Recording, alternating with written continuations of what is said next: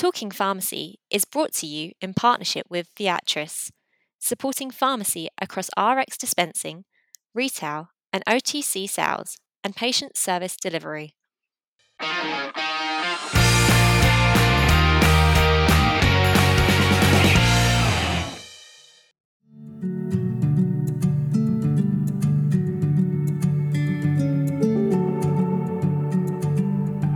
Hello, I'm Richard Thomas, editor of Pharmacy Magazine, and welcome to this episode of the Talking Pharmacy Extra podcast, where I talk to PHEB Chief Executive Michelle Riddles about the Consumer Healthcare Trade Body's annual Self-Care Survey, which coincides with National Self-Care Week, and that's taking place right now.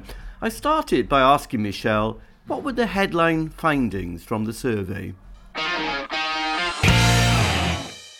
Well, our survey, which was carried out on more than 2,000 UK adults, did find that consumers lack confidence and knowledge to care for some of the most common self-treatable conditions, and highlights the threat this poses to that, struggling frontline health service. More than half of the respondents, 52%, didn't feel confident in treating backache, for example, or 1 in 5 people, around 23%, didn't feel comfortable in treating a headache. So, there's some concern around some of the stats that we're seeing there. And with the so-called twindemic looming this winter, the NHS can't afford people turning up at A&E to treat some of these kind of minor ailments, such as coughs and headaches and sore throat. So I think that's, one of the really big key findings. And another one, I guess, was worryingly over a quarter of people, so 27%, reported that they did think it was acceptable to go to A&E and use GP services for conditions that they could treat themselves. So obviously not ideal when we're trying to kind of push people towards pharmacy and self-care, that people may want to be utilising the NHS a little bit more. And I think one of the other concerns that kind of came out of it for us is that compared to what people had said back in 2020, there does seem to be a small drop in the number of people who are talking about self-care as their first option. And they were saying in 2020, it was 69%, and now 64% of respondents who wouldn't have considered self-care as their first option before the pandemic said they're more likely to do so in the future. So that's gone down from the 2020, only 5%. But what we're concerned about is we wanted to embed positive behaviours, and what we're seeing is that they don't appear to be embedded, and people are kind of going back to the norm and looking at GP and A&Es. Yeah, the drop off there is concerning, isn't it? And certainly if it just means adding pressure to our overburdened A&E and GP services. I can't believe 1 in 5 people, I think you said, Michelle, not comfortable self-treating a headache. That's a surprising stat. Were there any other surprises in the report? I think we found it surprising that despite the difficulty that many consumers face getting GP appointments, that there's actually been that fall in number of people seeking advice from pharmacies for common ailments. And, it's gone down a little bit again compared to last year, but fewer than half, so 44%.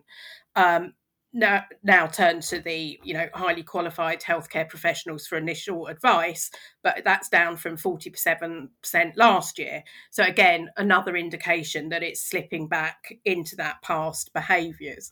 And our findings do show, which I think is kind of positive, that the public do want to embrace self-care, but need those kind of tools and infrastructure to help them with it. So 64% of people who don't already use self-care option as their main option when they're poorly would like to do so. And 79% of people think that people should take more responsibility for their own health. And 73% agree that GPs and A&E appointments shouldn't be used for self-treatable conditions. So there's some positivity there, but when you then translate that into what people are actually doing, we're not kind of seeing the uplift that we'd like to see. So we think it's important.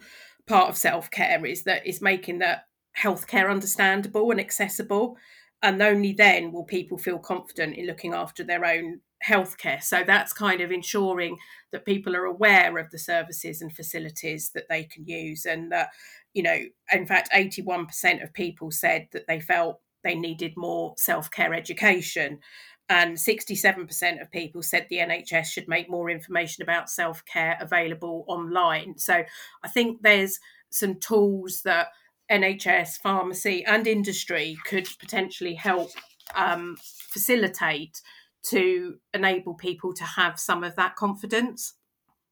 Yeah, I was going to ask you about that. So, how do we get people back into community pharmacies then, and talking to pharmacy teams about these self-treatable conditions? Yeah, I mean, I think we feel that people need to be empowered to self-care.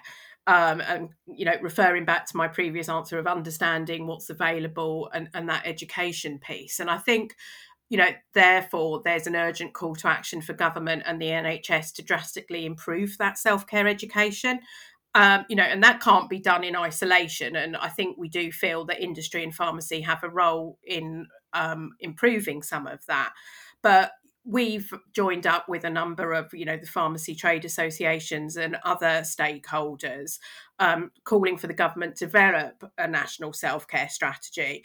And we do think that that would encourage and support people's ability to self-care and facilitate an environment that would improve access to effective OTC treatments.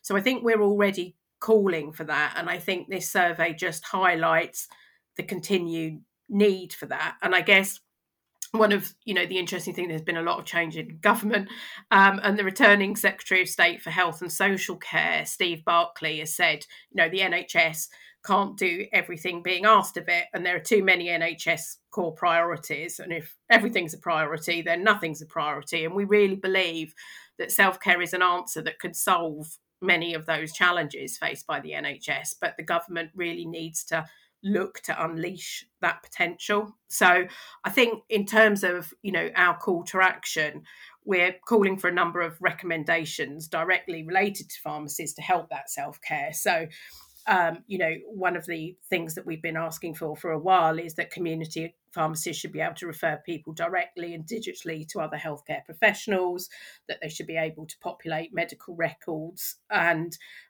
making sure that the community pharmacies have the resources they need to continue to provide those key services and then help support self-care safely.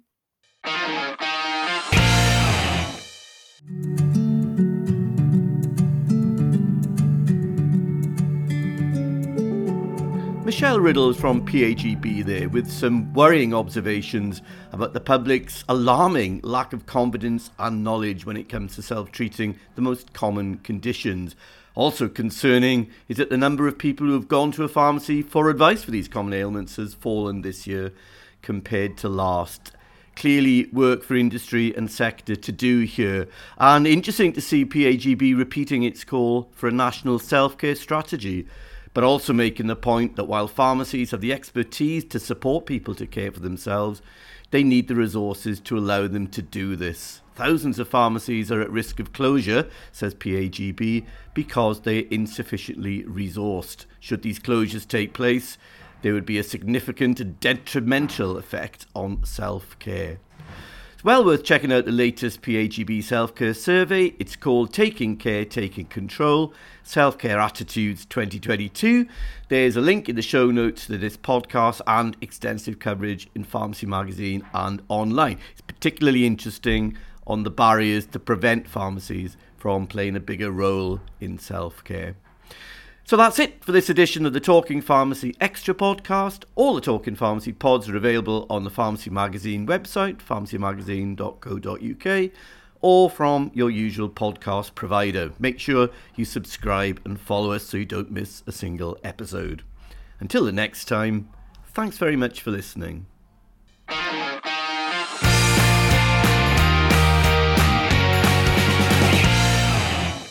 Talking Pharmacy is brought to you in partnership with Viatris, supporting pharmacy across RX dispensing, retail and OTC sales, and patient service delivery.